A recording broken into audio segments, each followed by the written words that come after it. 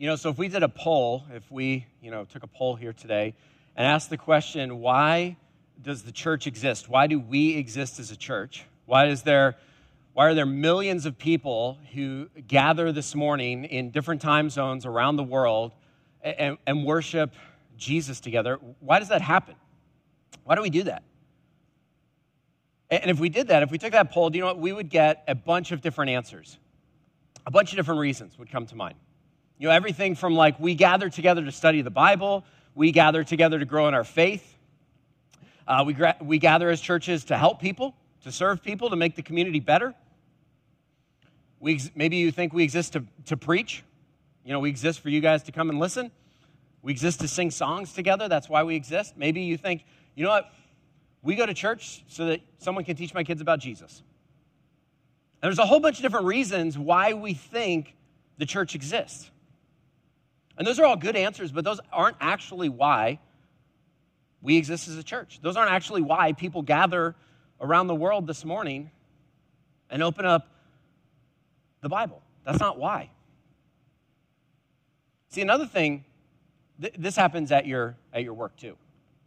We confuse what we do as a church with why we exist as a church. Like your company, your team at work, somewhere along the way, you confuse what you do with why you do it. And so in this series, we want to spend 2 weeks. Next week, we're going to look at what we do. Those are the things how things play out 7 days a week as a church. But today I want to talk about why this church exists, why we gather every single week, because there's so much at stake here. Because here's what happens if we get this wrong, or if we miss it, or if we don't have alignment. Okay? Just think about work. If you went into work tomorrow and you sat in your team meeting, you sat in your staff meeting, you said, hey, why do we as a team exist? Why do we as a company exist? There's a chance you wouldn't get the same answer from everybody. Someone might think, well, we exist for revenue. We exist to make customers happy. We exist to take care of employees. And do you know what happens then? You have misalignment. And so then you have everybody doing whatever they think is the right thing, and they miss it. Here's what happens if the church gets this question wrong. People get bored with church and Jesus. They think it's not worth their time. If we're not in alignment, they think it's not worth their time. Why would I show up? Is it even calling anything out of me? Slowly, the church becomes just a social club. It becomes about making sure that you get to see your friends, that nobody sat in your seat. It's just a social club. I remember hearing a pastor say that every church is 10 years away from becoming a country club. Every church is 10 years away from becoming a country club. Churches, when they're out of alignment and they lose why they exist, slowly it becomes about things that have nothing to do with Jesus. It slowly becomes about the latest fad, the latest trend. It slowly becomes about a political party. Here's one of the biggest losses in churches: when they lose why it exists and we get a misalignment. Do you know one of the biggest losses is the next generation? Stats show that 85% of high school students will graduate and leave the church. Do you know one of the reasons? The faith that the church gave them, the faith that the church talked about to an 18-year-old when they graduate, it does not seem worth it. They look around and they go, you know what? I just saw a whole bunch of people in church just go through the motions. It just kind of seemed like something that you did on Sunday morning, but it didn't call out the best in me. It didn't call out a sacrifice. It didn't seem worth my life, and so I'm going to go and do something else. And that's tragic. And that may be your story. Maybe somewhere along the way, you just walked away. Here's what happens too when it gets out of alignment. As adults start to focus more on everybody's behavior, and if they say the right things and do the right things, instead of entering and engaging in the mess.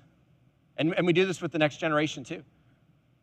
When they ask questions, we look at them and we go, why would you think that? We don't believe that. Like, we have 4 teenagers, and I feel like on a weekly basis, I'm in the car with one of them, and they say something, they ask something, and I just breathe and go, tell me more. Where did you hear that? What do you think of that? And in my head, I'm just thinking, what?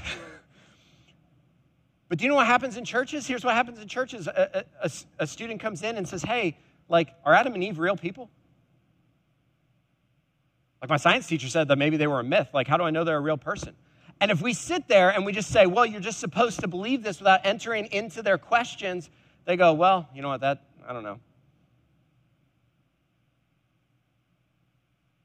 And we lose what the church is about. And if the church loses the next generation, we're just one generation away from extinction. No, I know. Someone's going to email me. Jesus is going to be fine, and he's going to build his church. But this church might not be. If we don't engage the next generation, if we don't answer questions and walk with them, if we don't know why we exist, we're going to be a country club in 10 years, and we're just going to be here making sure that everybody is happy and has their membership card and gets their parking spot. And that's not why we exist as a church. That's not why we gather every single week. That's not why we sing songs. So, why does Community Covenant exist? Jesus tells us in two different places why the church exists. He tells us in Matthew 28, which Chris just read that we're going to look at this week, and he tells us in Acts 1:8, which we'll look at next week. He tells us what the goal, not of just the church, but the goal of every single follower of Jesus. He tells us what everybody's will, like what God's will is for every single follower of Jesus, what it is for them. He tells us it in two different places. He says this in Matthew 28. I'm going to read a little bit before where Chris started in verse 16. He says, the 11 disciples traveled to Galilee. Now, this is after Jesus' death and resurrection. You remember there were 12 disciples, and Judas betrayed him. And so Judas isn't with them anymore. It says the 11 disciples traveled to Galilee to the mountain where Jesus had directed them. And when the disciples saw Jesus, they worshiped, but some doubted. And so Jesus gathers with his disciples. He's about to ascend into heaven. Okay? He's about to go sit at the right hand of God the Father. It says the disciples see him and they worship him. And then, this is one of my favorite phrases in the whole Bible. You ready? I think this is so important. They all worshiped him and some doubted. That is an absolutely fascinating verse. Here's why. I am blown away by this because we have this idea that the church and being a disciple of Jesus is just for the people who are certain. We have this idea that it's not okay to question. It says they all worshiped, but some were going, I don't know. I still have these questions. Like, here would be one of my questions. Like, Jesus, like, how did you rise from the dead? Like, how did that happen? Because you're here. That would be one of my questions. Matthew doesn't tell us what they doubted. He doesn't tell us. I mean, we could guess. I have ideas about it, but those are just ideas. But here's the thing, is being a disciple, following Jesus, being a part of the church is not just for the people who are certain.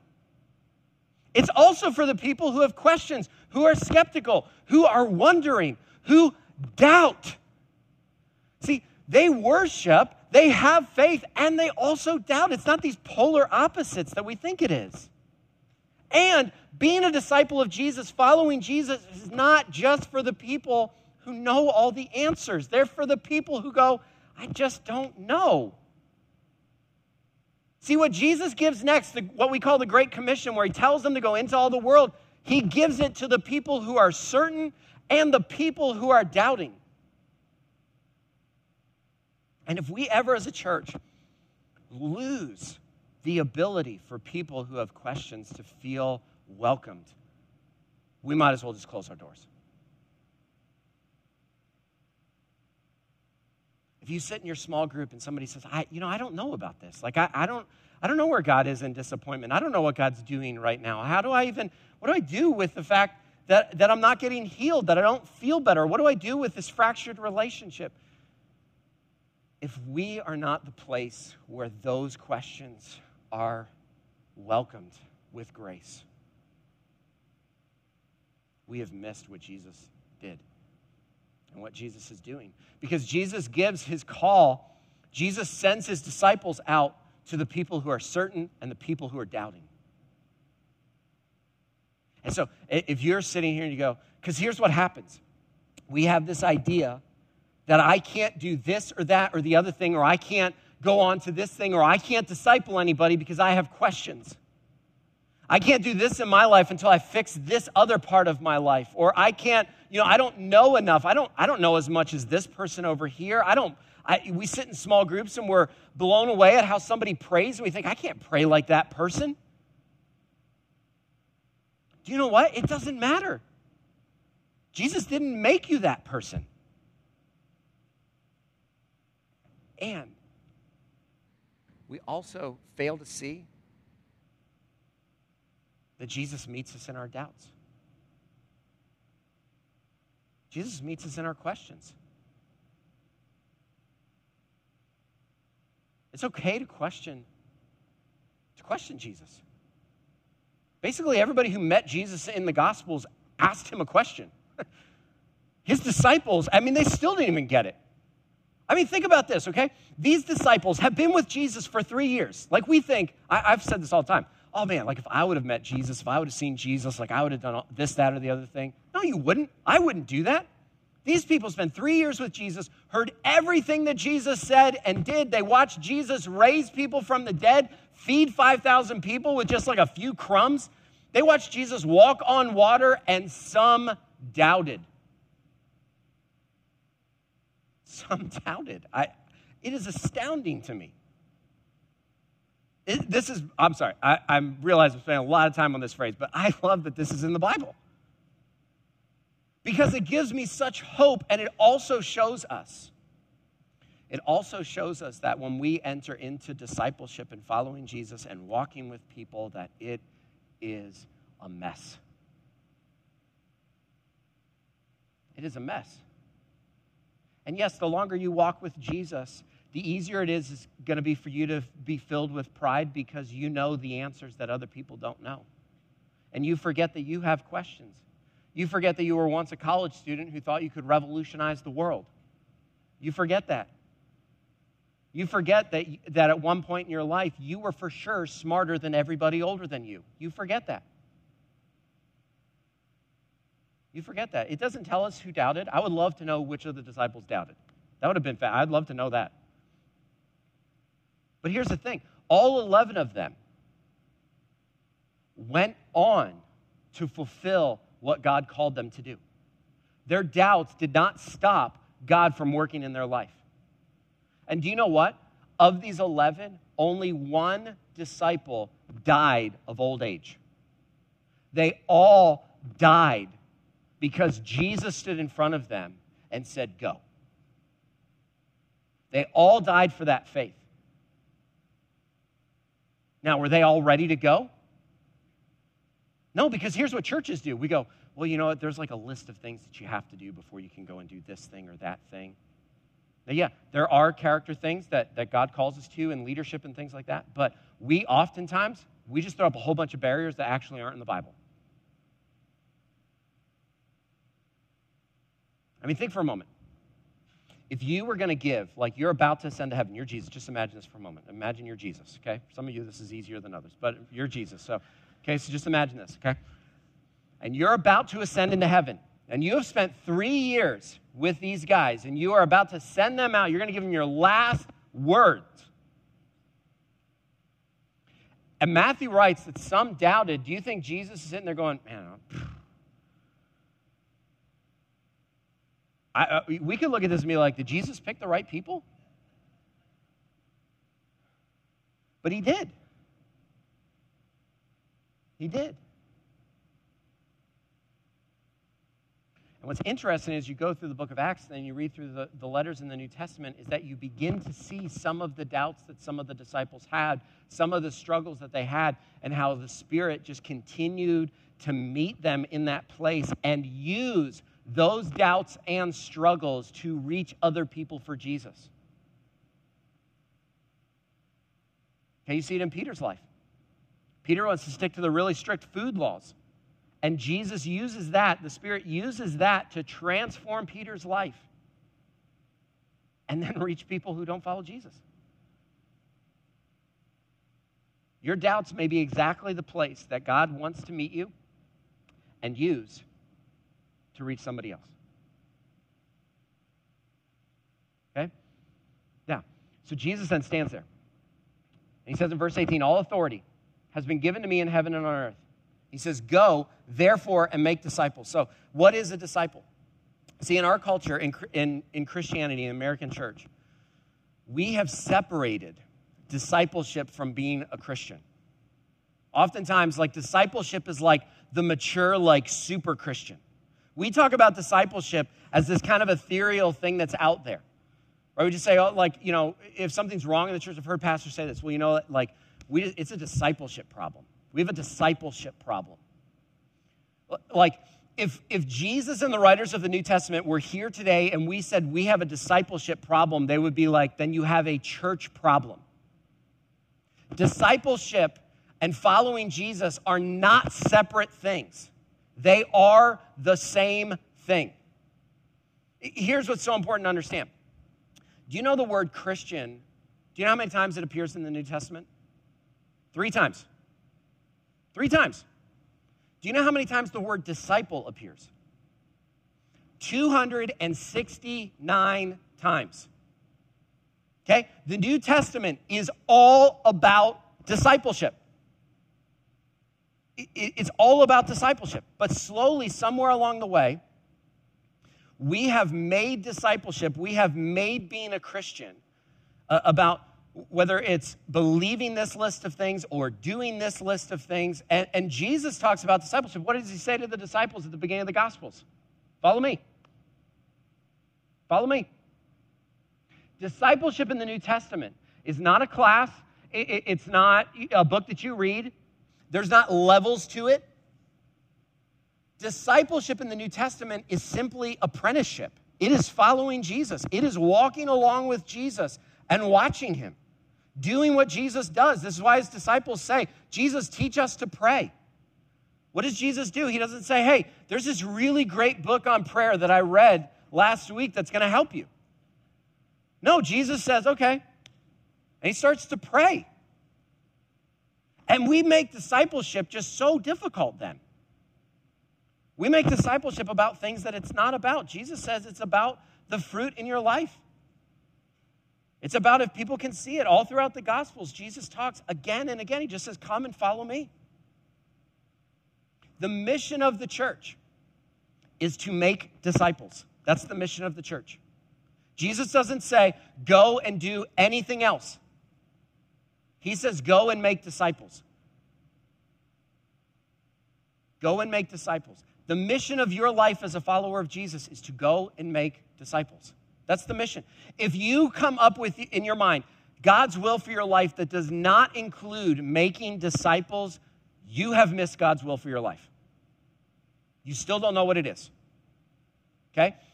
When Jesus stands there, he could have said anything. He could have said, go and do all kinds of things. But he doesn't. He just says, go and make disciples. Go and make disciples. This means that making disciples, you can do this as a parent, do it as a business owner, a teacher. You can do it as an employee, as a spouse. You go and make disciples. Doesn't matter how old you are. Jesus doesn't say it doesn't matter how old you are. Some of the people that are standing in front of Jesus, his disciples, they're teenagers. They're 14-year-olds. They're 15-year-olds.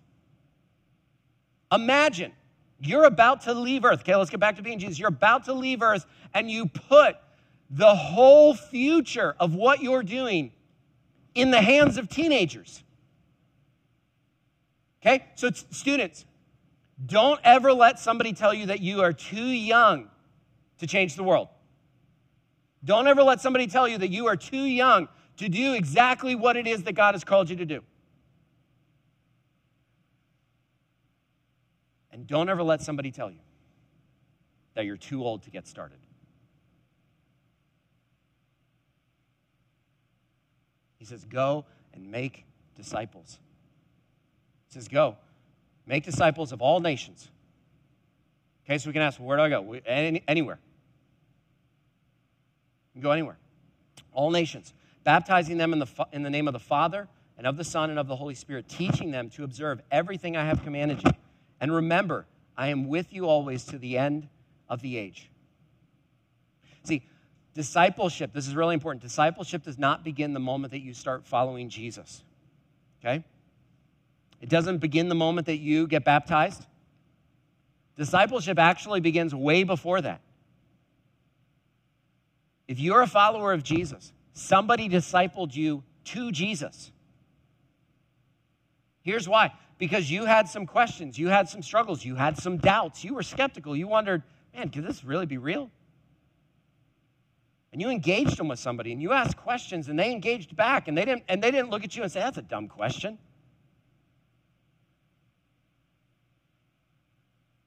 Like I remember 3 years ago, a good friend of ours came to church with us in Tucson, and I had spent like 6 years trying to get this guy to church. And he finally came. It was Christmas Eve. And like 2 days before Christmas Eve, we're working out together. And he looks at me and he goes, hey, Josh, so he's like, I've never really like been to church. Is there like anything like I need to know? Now, in this moment, I could have looked at him and been like, bro, how have you never been to church? Do you know the risk that he took in asking that?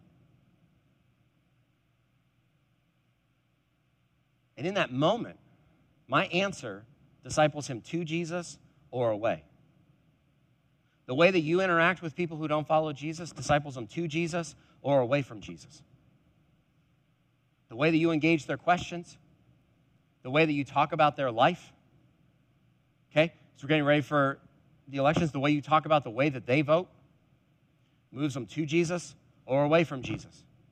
Your words, my words, they matter. See, discipling someone in Jesus begins before they start following Jesus. And when they begin following Jesus, what does it say we do? We baptize them. Now, what do they need to be baptized? One thing. Just one thing. Are they following Jesus? You know what we see in the New Testament? People start following Jesus, and immediately they baptize them. I remember the church that I grew up in, there was a 3-week class to get baptized. Now, that's good stuff. But I look back and I wonder, how many other things are we putting in the way that aren't actually in the Bible?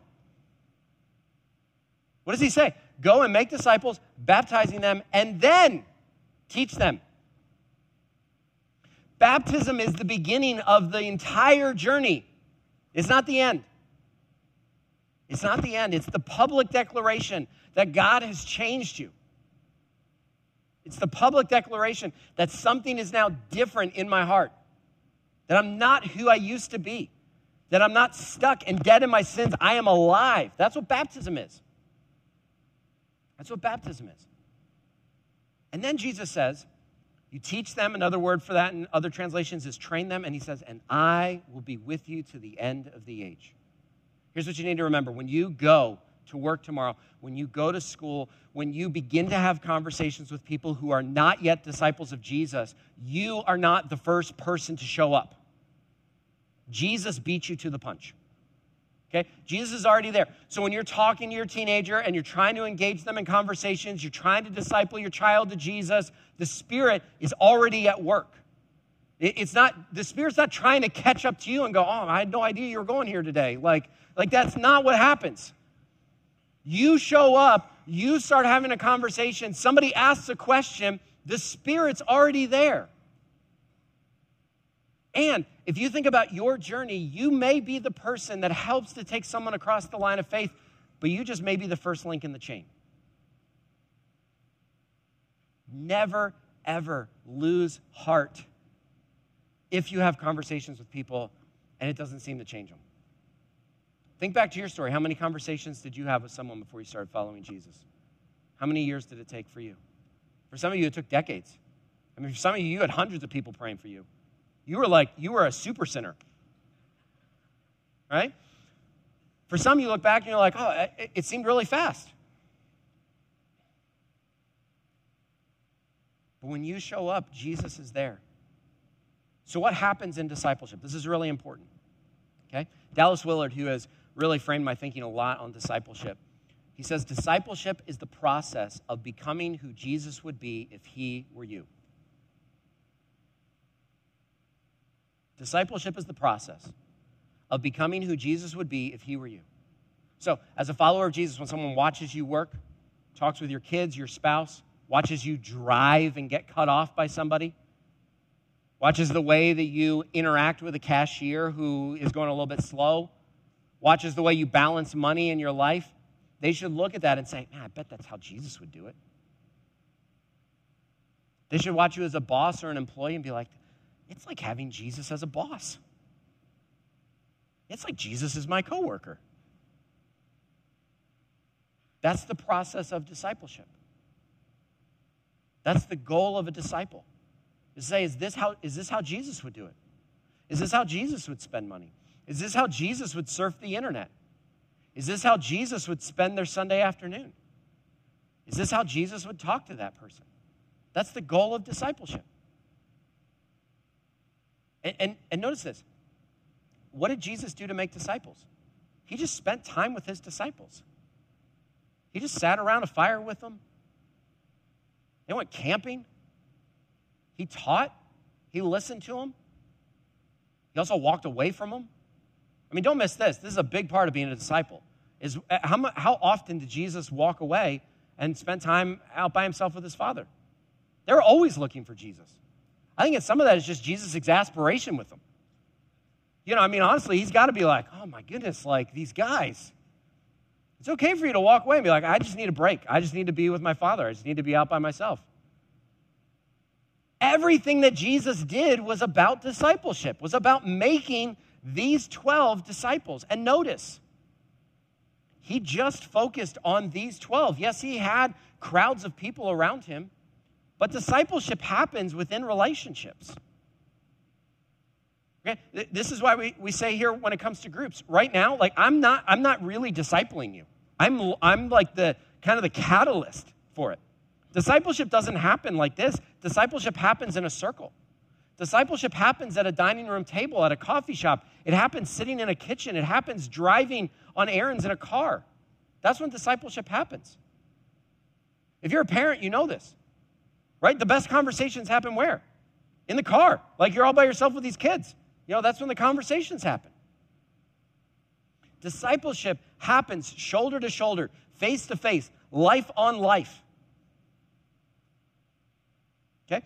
And so Jesus says, go and make disciples, teaching them to observe everything I have commanded you. So we teach, we train, which means every follower of Jesus, you should have somebody who is further in front of you discipling you, and there should be somebody who is behind you that you're discipling. You know more than somebody. You can't say, I'm too young. Like, I don't know enough. No, you can be a 14-year-old and disciple a 45-year-old. You may know more than them. But being a disciple means somebody is training you and teaching you, and you are training and teaching somebody. He says that we are to teach everything that Jesus commanded and taught. Okay? So that's like all of this. So that's a lot. It's a lot. But what did he command and teach? He says, love one another. Love your neighbor as yourself. Love God with all your heart, soul, mind, and strength. He talked a lot about the kingdom of God. He talked a lot about how to just be changed. Which means we are to teach people how to know God, how to be with God. We are to disciple them in how to do life, how to do marriage, how to do work, how to do their career, sexuality, how to do finances. There are people in your life that you are further along in one of those areas, and there's somebody in your life that is further along in one of those areas. And if you think that there is no one in your life further along than you, then you need to find somebody who is super humble, because pride is your problem. Okay? Discipling, all of us are called to do it. Now, here's the thing. Do you know what we have more of today in the Christian church in America than ever before in history? Content. Content. We have more content, more videos, more sermons, more Bible studies than ever before. Do you know what we don't have? Disciples. We don't have changed people. We have a lot of Christians who have super big heads. Okay? Do you know what? I mean, it's like at work where, you have the binder cemetery from the conferences that you go to and the shows that you go to, right? Do you have that? Where the certifications you got where you come back and you're like, oh, just put it in binder cemetery. That's what has happened in the Christian church. Like, I'm going to get on a soapbox for a second, okay? A lot of times people will come to me and say, Josh, you know what? I just want to grow, which is a great goal. And I'll say, tell me more. Well, I just need some deeper sermons. I need to be in another Bible study. Like the two that I'm in. I had somebody tell me recently, the two that I'm in is not enough. I need a third one. Do you know what almost no one needs? More Bible studies. More knowledge. Almost no one needs that. Do you know what we need? To actually apply what we know. That's what we need. We don't need to know more. Do you know the best way to grow spiritually? Do you know what it is? If you've been listening, you probably should know the answer by now. It's to disciple somebody. Do you know the best way to grow spiritually is for someone to ask you a question about the Bible? Do you know the absolute best question to help you grow spiritually? One you don't know the answer to. This is one of the reasons we don't disciple people, is we're afraid they're going to ask us a question we don't know the answer to. Do you know what is 100% certain? Someone is going to ask you a question you don't know the answer to. And do you know what you say? You don't go, let me make something up. You don't do that. What you say is you go, man, that is a great question. Honestly, I don't know the answer to that. But hey, what if we researched it together and figured it out? Now, do you know what they're not going to do? They're not going to go, man, I don't want to research it together. They're not going to say that. They're going to lose respect for you. They're going to go, yeah, let's do that. The best way to grow in your spiritual journey is to disciple somebody, is to walk with somebody who knows less than you.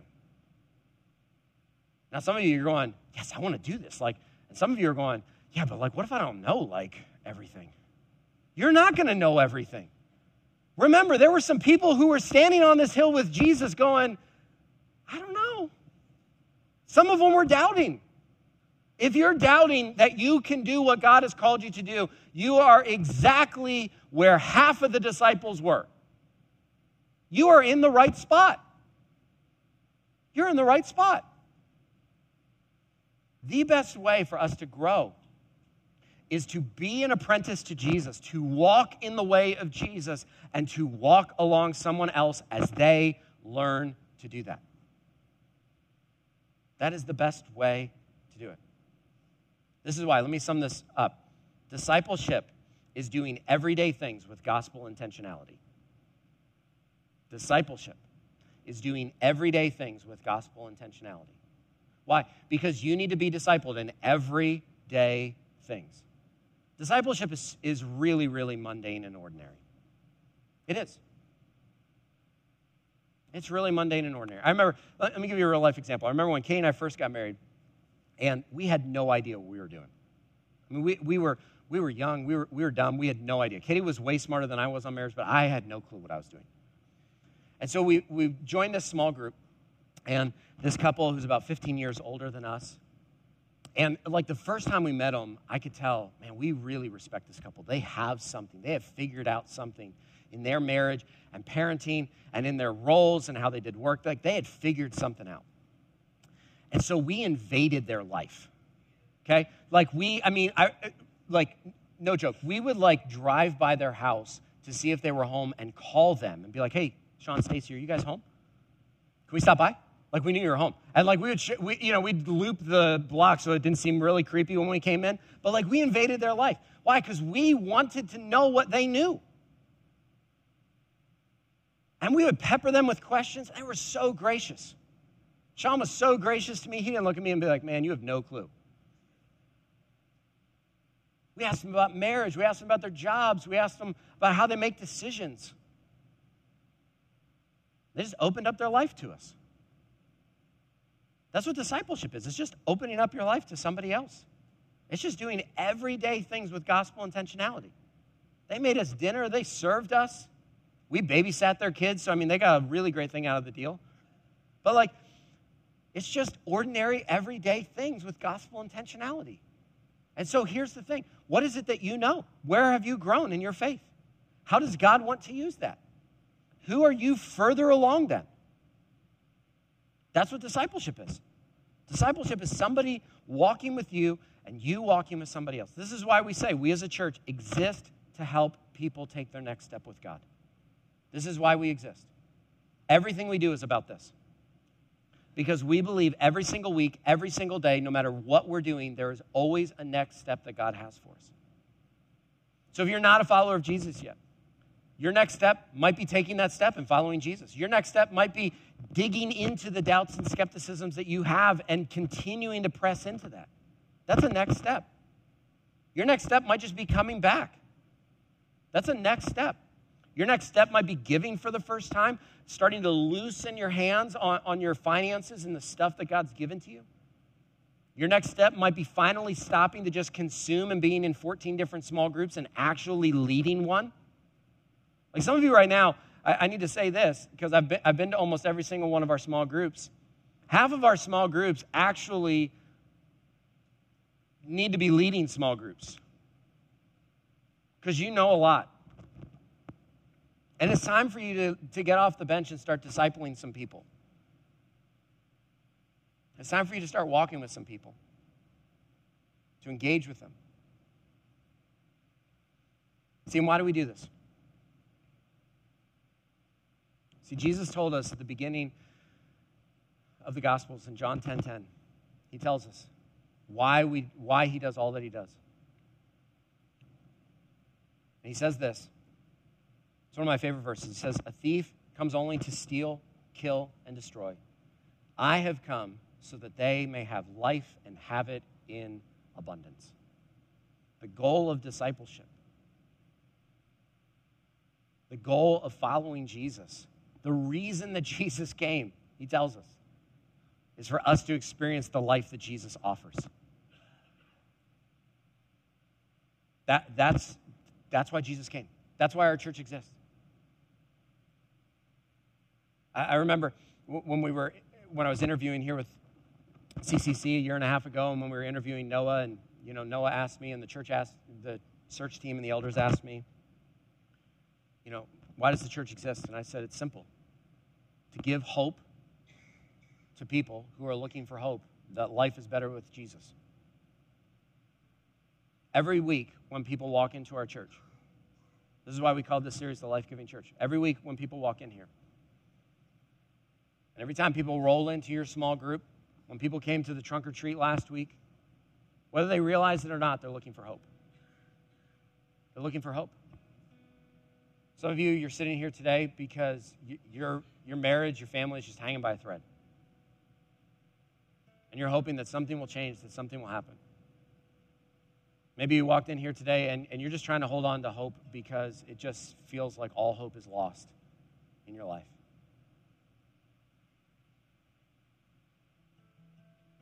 And so Jesus said, I've come that they may have life. Everything that we do as a church is about showing people and telling people that life with Jesus is better. And we do that through apprenticing under Jesus, who's the ruler who has all authority, our King Jesus, apprenticing under him, being discipled by somebody further along than us, and discipling someone further behind us. And when does it end? It never ends. We keep training, we keep learning, we keep growing, keep walking,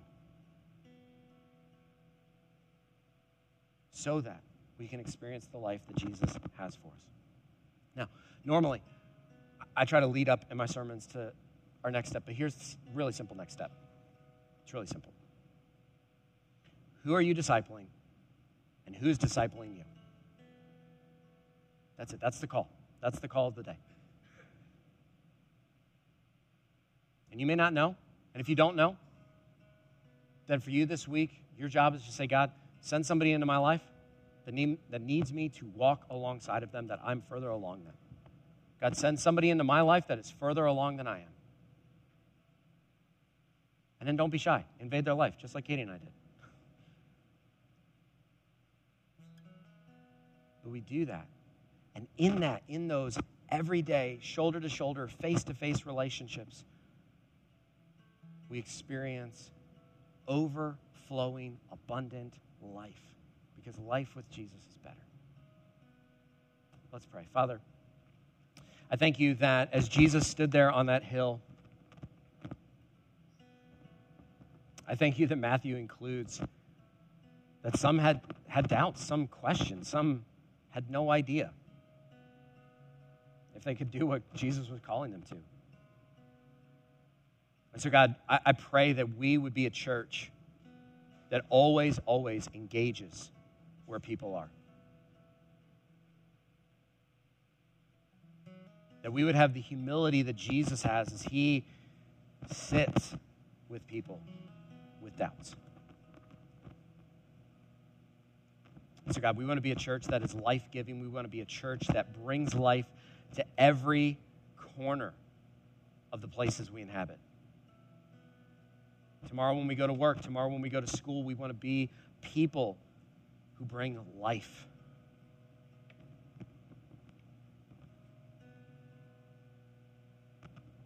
So God, I pray that as we enter into this series, as we start this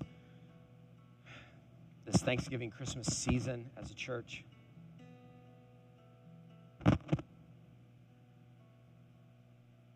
help us. Help us to be life-giving Christians, life-giving disciples. In your name, amen.